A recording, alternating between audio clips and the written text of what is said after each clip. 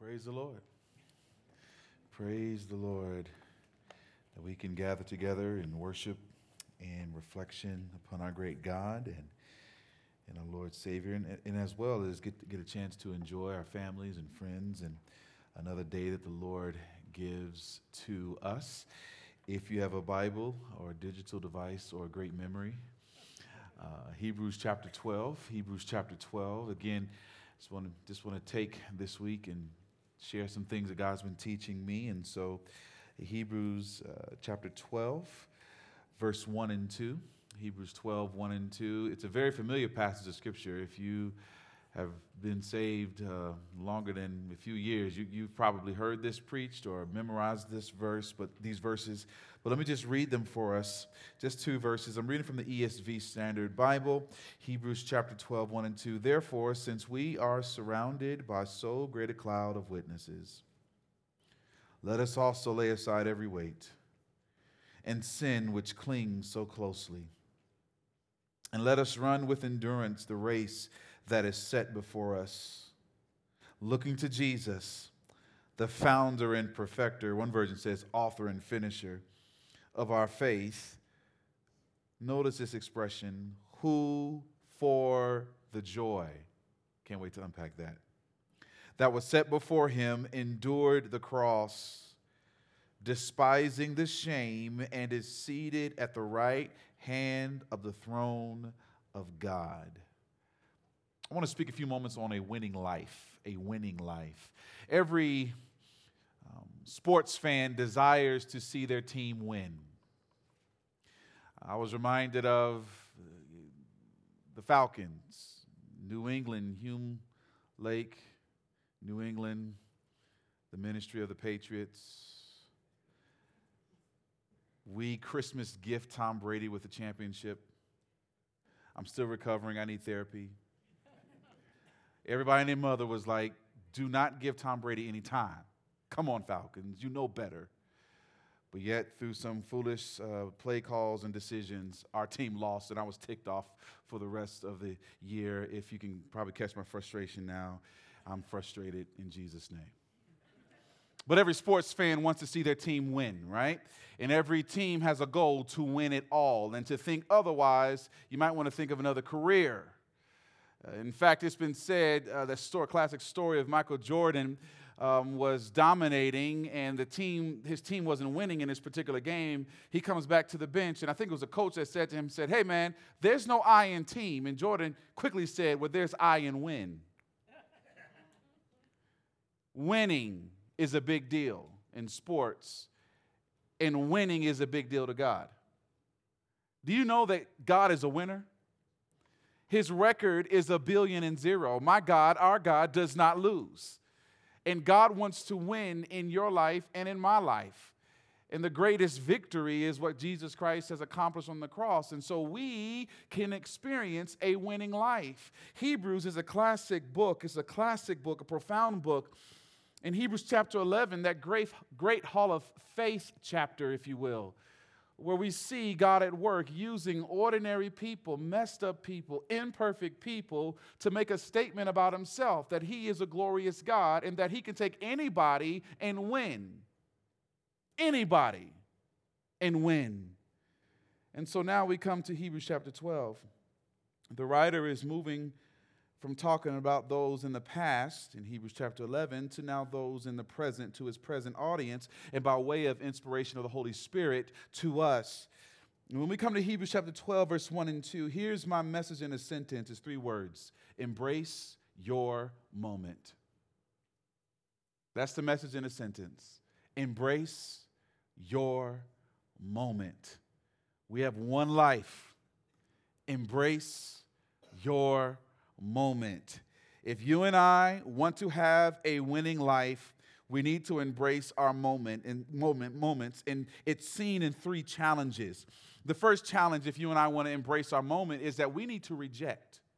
What do you mean? Well, you see, it says here, the first part of verse 1 of chapter 12, he says, therefore, notice this, since we are surrounded by so great a cloud of witnesses. Interesting.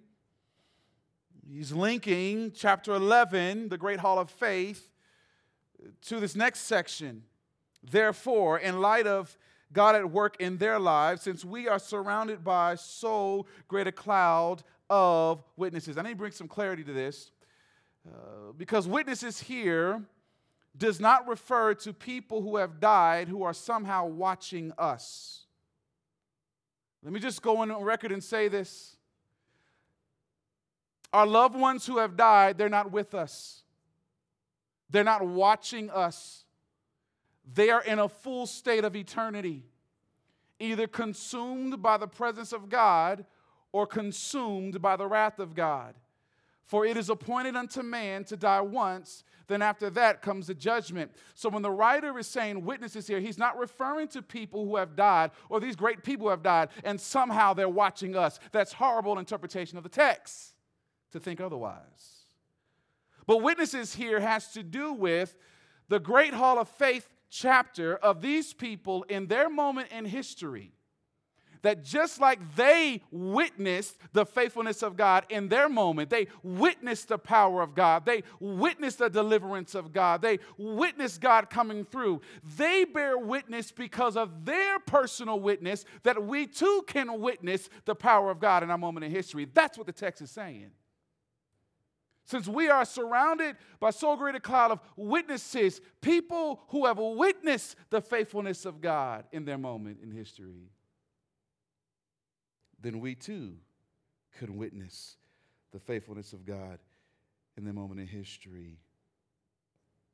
Since we are surrounded by so great a cloud of witnesses, here it is, let us also lay aside every weight. One version says throw off. The idea is to reject. It's not something you pray about nor read a scripture about. No, you immediately get rid of the things that slow us down. There are a lot of weights, burdens, loads. There are a lot of things in our lives that hinders movement. We can think of a boatload of things, but let me give you two biggies that we all will struggle with in life. One particular weight that we all can struggle with is the weight of worry. How many of us know that worry can slow us down?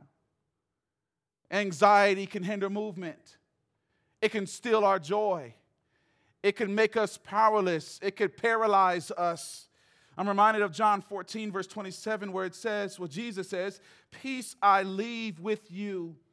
My peace I give to you. Speaking to his disciples, not as the world gives do I give to you. Let not your hearts be troubled, neither let them be afraid. Now, if Jesus is giving us peace, why in the world do we decide to pick up worry?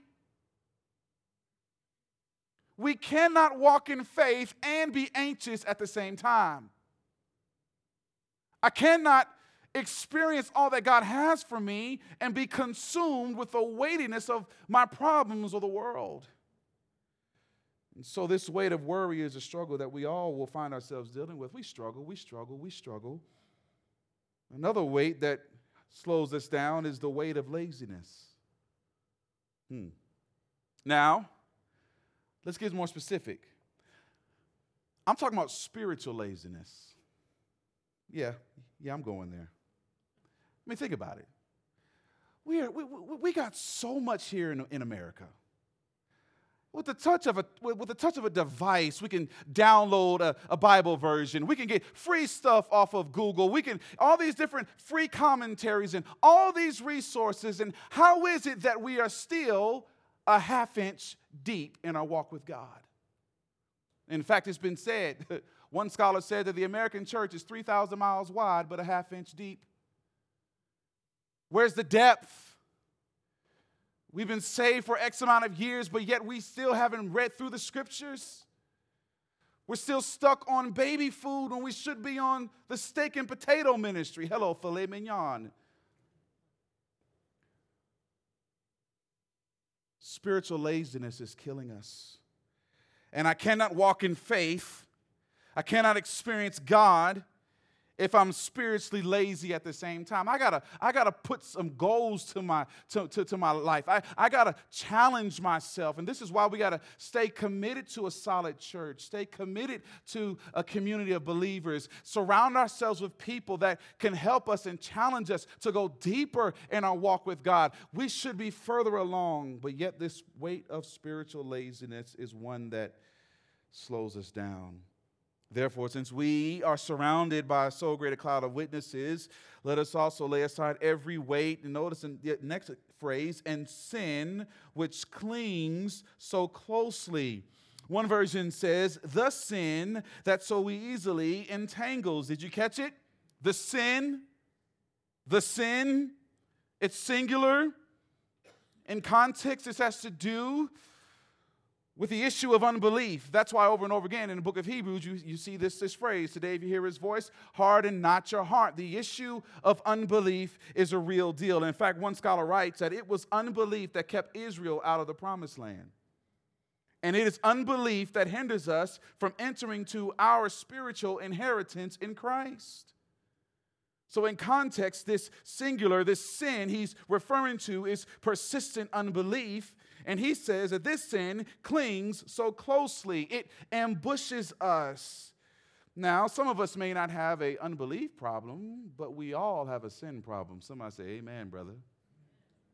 All two of you. Romans 7:21 says, so I find it to be a law that when I want to do right, evil lies close at hand. Ooh, isn't that the truth? Isn't it interesting? We set a goal to spend more time in prayer, set a goal to grow in our relationship with Christ, and it just seems like the same day you said it, boom, something else happens. Sin is close at hand. Psalm 51 verse 5, David says, behold, I was brought forth in iniquity, and in sin did my mother conceive me. You see, sin has a way of choking the spiritual life out of us. Sin has a way of blocking us from experiencing all that God has for us. So what do we do? What do we do? How in the world can we get into this matter of rejecting the things that easily entangle us? Well, let me give you two suggestions. Number one, we need to identify that thing, that person, whatever it is, identify what's slowing me down and get rid of it. And let's just be honest, you don't have to pray about that one.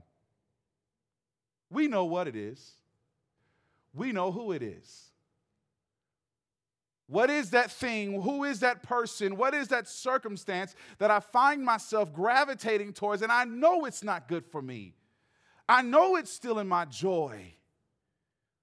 I need to deal with that and lay it before God and ask God to help me. Maybe bring in some accountability people. A brother, a sister, a pastor. Identify what's slowing me down and get rid of it. Another portion of application is we need to let the faithful inspire us. Let the faithful inspire us. Who are those people in your life that you can ride their spiritual coattails, so to speak? Who are those people in your life that has impacted you, that has influenced you, that you look up to? That is like a spiritual champion in your life. Maybe it's a pastor. Maybe it's a neighbor. Maybe it's just a faithful woman of God. I think of people in my own life that has influenced my life. My father, my mother, my Sunday school teachers, my pastor, and key men in Bible college and in seminary who are like spiritual guides. Even right now, whenever I got to make a critical decision, I talk with them and I praise God for them. But maybe you're here today and you're like, man, I don't have anybody. Well, I thought about you when I read Romans 15, verse 4, which says, for whatsoever was written in former days was written for our instruction, that through endurance and through the encouragement of the Scriptures, we might have hope. We can look to the Scriptures and get hope. We can look to the Scriptures and get strength. We can draw from our intimacy with God from the pages of Scripture. Aren't you glad for God's Word? So we need to make the decision to reject what's holding us back, and we need to anchor ourselves into the inspiration of God's word and the influence of other people who have gone before us. The writer says that we need to embrace our moment, so we need to reject. But secondly, he also tells us that we need to run. Run, Forrest, run. And let us run with endurance the race that is set before us. Run, haste, speed. This isn't a power walk. This isn't elliptical ministry. This is all out, a marathon. Run. And this type of running requires effort that I'm not phoning it in. I'm not living off of somebody else's faith. No, I'm giving it my all for the sake of Christ. So he says, let us run. It requires effort, but this type of running is also a glorious struggle. Why is it a glorious struggle? Because God is working in and through me. Philippians 1:6, for I'm confident of this very thing, that he who began a good work in you will perfect it until the day of Christ Jesus.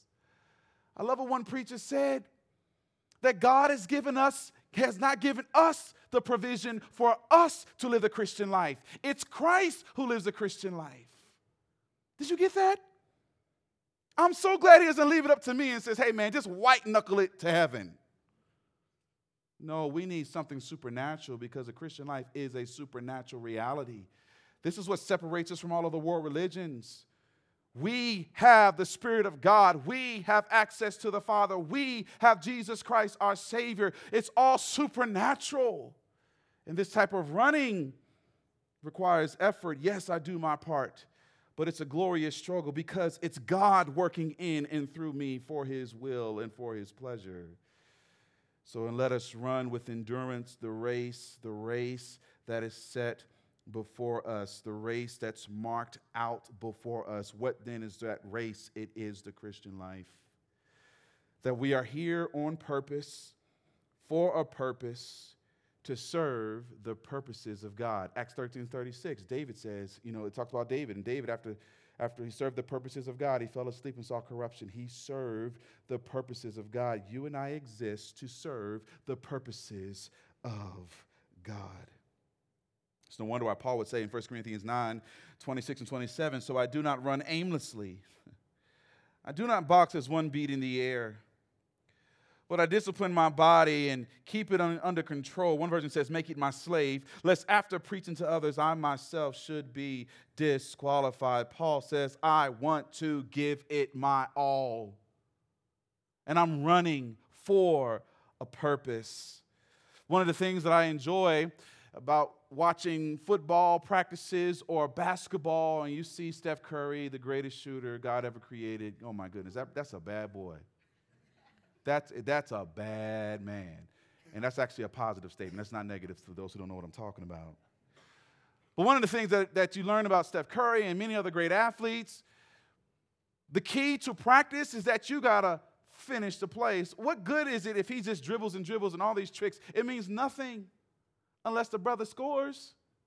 What good is it for a wide receiver in practice to catch a pass, run his route, stop, catch the ball, and go back to the huddle? No. If you ever watch football players practice, the wide receiver catches the ball and he runs all the way to the end zone. Why? Because the coach wants him to be programmed in his muscle memory to always finish the play. Ladies and gentlemen, starting well is easy, but finishing well is a challenge. Anybody can start well. I'm so glad God's not going to say to us, well, start. No. Well done. See, this is why it's frustrating. Every January, every gym in America is packed. But they'll quit by Valentine's. It's true. I got my little routine. I got my little 4 classes that I go to at the YMCA, and I always laugh because I'm thinking, okay, we'll just give it about 2 weeks. And you always know the people who don't really belong there. They're the ones that try to do extra stuff, like Come on, bro. You ain't work out in a year and you think you're Mr. Olympia or something. You're making all these grunts. Got all the extra bands and all the extra whatever you got on. And I'm like, okay, I just laugh. I'm like, he going to be gone in 2 weeks. And lo and behold, they quit. You look the part. You start well. But once that instructor starts putting you through some stuff, you're like, man, this ain't for me. This ain't for me. Listen, starting well is easy, but finishing well is a challenge. And God wants us all to finish well. I don't know about you, but I don't want to run at the tape. I want to run through the tape. I don't want to just run through the tape like this. I want to run leaning forward in Jesus' name. That's God's heart for every follower of Jesus, to finish well. This isn't perfection because we're all going to stumble. We'll fall flat on our face. But my goodness, keep on getting up and running in Jesus' name. And so we need to run. We need to give it our all. And may we be a people that runs through the tape and finish the race that God has set before us. So if we want to embrace our moment, we need to reject, we need to run, and oh, hallelujah. Number 3, and finally, we need to look. You see it in the text. Looking to Jesus, the founder and perfecter of our faith. Looking to Jesus. One version says, fixing our eyes on Jesus. This is analogous to 1 Peter chapter 1, verse 13b, where Peter says, set your hope or fix your hope fully on the grace that will be brought to you at the revelation of Jesus Christ. This idea of looking and fixing, it really reminds me of several years ago when my wife and I were living in Nashville. We bought our first and only house that we had purchased, and I was so excited to hang this flat screen on the wall in the living room, but the brother didn't have that skill set, and I didn't want to damage anything, so I called the ministers of Best Buy, the Geek Squad.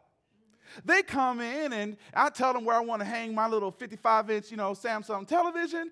And he says, okay, Mr. Loritz. And the very first thing he does is he gets over to the wall and he starts knocking on the wall. Starts knocking and knocking and knocking and knocking and knocking and knocking. I'm like, what are you doing? He was like, well, Mr. Loritz, if I hang the television on this drywall, it might look cute for a little while, but it's going to show no fall. So what I'm doing is I'm listening for the stud. And as he's talking to me, he finds the stud. And he begins to say that the stud is part of a foundation and a larger structure behind the wall so that when I fix your television, you can enjoy the experience and never have to worry about it falling off because it's anchored and connected to something greater than itself. That's what it means to fix our eyes on Jesus. On Christ, the solid rock I stand. All of the ground is sinking sand. That my eyes are fixed on Jesus. That when people look at your life and my life, they should see that we have, in the words of Pastor Rocky Balboa, that I got the eye of the tiger on my Lord. I'm fixed on Jesus. Why? Because he's my anchor. He's my living hope. He's my living hope. And that's why he says the founder or the author and finisher or perfecter of our faith, the originator, the pioneer of our faith. And I love this. I told you I was going to get to this. Who for the joy that was set before him endured the cross. Now, from a fleshly standpoint, that don't even make sense. That actually seems kind of weird. But for the believer, this is a profound statement. And as I was studying this, I'm asking the passage questions because that's what I like to do when I study God's word. I'm like, well, what was the joy that was set before him? What in the world was the joy that was set before our Lord and Savior Jesus Christ? What enabled Jesus to endure the cross? You ask great questions at 7:50 p.m. on Wednesday evening, July 5th. Hallelujah, thank you, Jesus. What was the joy? Let me give you 4 quick answers to that question. This joy that the writer is speaking about is this. Number 1, Jesus knew he would complete the Father's will. In other words, it was a done deal. Nothing was going to stop our Savior. John chapter 17, verse 4 says, I glorified you on earth, having accomplished the work that you gave me to do. So this joy, Jesus knew he would complete the Father's will. This joy, number 2, Jesus knew he would rise again from the dead. By the way, death couldn't hold our Savior. He's so powerful. By the way, when Lazarus was in his tomb, the power of God is so powerful, he had to specifically call Lazarus' name, or else everybody would have came up out the grave. Death could not hold our Savior down. Acts chapter 2, verse 24, God raised him up, loosing the pains of death, because it was not possible for him to be held by it. This joy, Jesus knew he would rise from the dead. Number 3, this joy, Jesus knew he will be exalted. Glory belongs to him. Acts 2:36, let all the house of Israel therefore know for certain that God has made him both Lord and Christ, this Jesus whom you crucified. This joy, number 4, is that Jesus knew, this is us right here, Jesus knew he would present believers to the Father in glory. Jesus keeps his promises, and Jesus keeps us. Jude 24 and 25, I love this. Now to him who is able to keep you from stumbling and to present you blameless before the presence of his glory with great joy. Hallelujah. To the only God, our Savior, through Jesus Christ our Lord, be glory, majesty, dominion, and authority before all time and now and forever. Amen. This joy that was set before him, notice, endured the cross. Check out this phrase, despising the shame. What? What? What does he mean? This is what he means. He willingly accepted the public humiliation. He willingly accepted the 39 lashes on his back. He willingly laid out and stretched his hand on an old rugged cross. He willingly took 9-inch nails, not through his hand here, but through his wrist, piercing his main artery. He willingly got stuck in a post where all the bones in his body became disconnected, and he struggled to breathe, thinking about you and me. He despised the shame because he knew on the other side there was glory. There's victory. And as I said the other day, he was paying a bill for you and me. He despised the shame. He willingly accepted the public disgrace of his public crucifixion. And here it is. And he did not let either its suffering or its shame pull him away from his goal. And that is to make payment for you and me. And that's why the writer says, and is seated at the right hand of the throne of God. It is finished. It is finished. It is finished. I'll never forget, first time I went to Israel with my dad's church. We're at the Western Wall, and we got a tour. This little museum where it was a replica of the Holies of Holies. This young Jewish woman is telling us, and you can see the garments on the priest. I mean, it was pretty fascinating to see. And somebody in our group asked her, well, since you all don't have a sacrificial system now, what do you do on the Day of Atonement? How do you make payment for your sin? And she said with confidence, well, every year on the Day of Atonement, we go to our local synagogue and we just confess before God and we try to do better the next year. And I was saddened.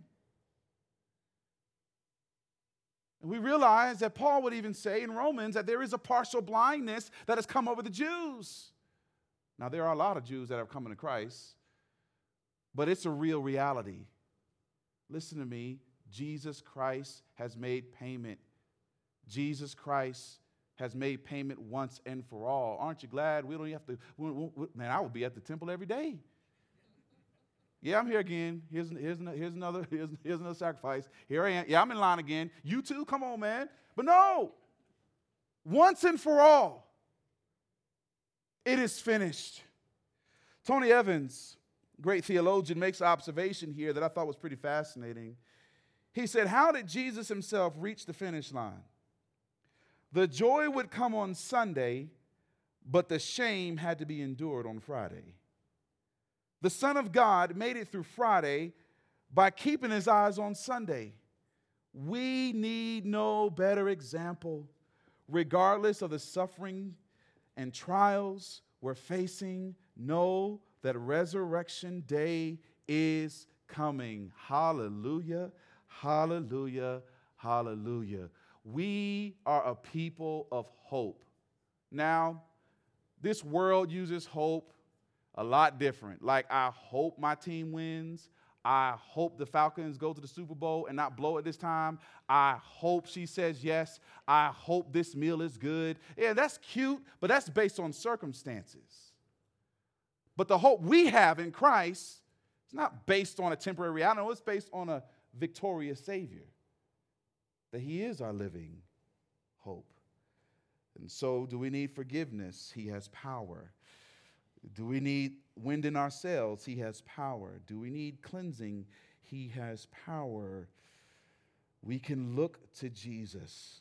We can praise his name because he lives. Because he lives. So we must reject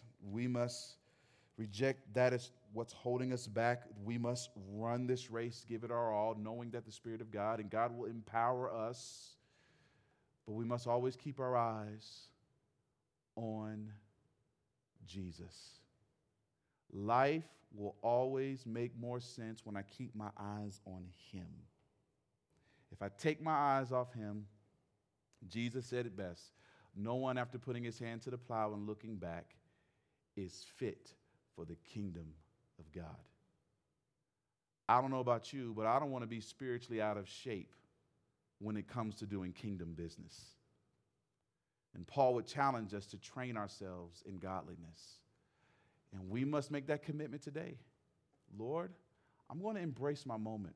All I have is one life. And I don't want to play Russian roulette with my life. Listen, I was a youth pastor in Chicago for 6 years, and I got to be honest with you, I've done too many funerals of teenagers. A lot of them wasted their lives. Wrong crowd. One kid led him to Christ. The next week, he got shot and killed. So many of our kids, not just in inner cities, across this landscape need prayer. Life is short. Every time we turn on the news, there's something that's happening, and we don't know when God's going to tell us, give me back my breath. This could be our very last day. And so we need to take our life with a sense of holy urgency, because we don't know when our appointment with God will come. And so it's best for us to make the decisions today. Lord, I'm going to take you seriously. That's really what fearing God means, to take God seriously. In Jesus' name. Father, we thank you for your word. We thank you for this beautiful scripture. Thank you that it's a challenge for us. Maybe there's some soul searching we need to do, getting alone with you. Maybe there's some callousness in our own hearts. Let the Spirit of God convict. Lord, I don't want things to hold me back. So, Lord, I want to live my life before you. I want to keep short account of my sin. I don't want to manage my sin. I want to deal with my sin. I want to place it before you. For if we confess our sins, he is faithful and just to forgive us our sins and to cleanse us from all unrighteousness. Lord, I want to run freely. We desire to run freely in Jesus' name, fulfilling the purposes that you have for us. And Lord, I pray that we fall in love with your Savior. I pray for a renewed sense of a deeper love for Jesus, that'll stir our hearts today, that it overflows into the days you allow us to live, that it overflows in our testimony, overflows in our worship, overflows in our praise, overflows in our time with you. Lord, fill our cups today, and I pray for a holy empowerment to run this race. Thank you, Lord, that you've already gone before us, and you've asked us to follow you. And dependent upon the Spirit of God, we lean into you in Jesus' name. Thank you, Lord. In your name we pray. Amen.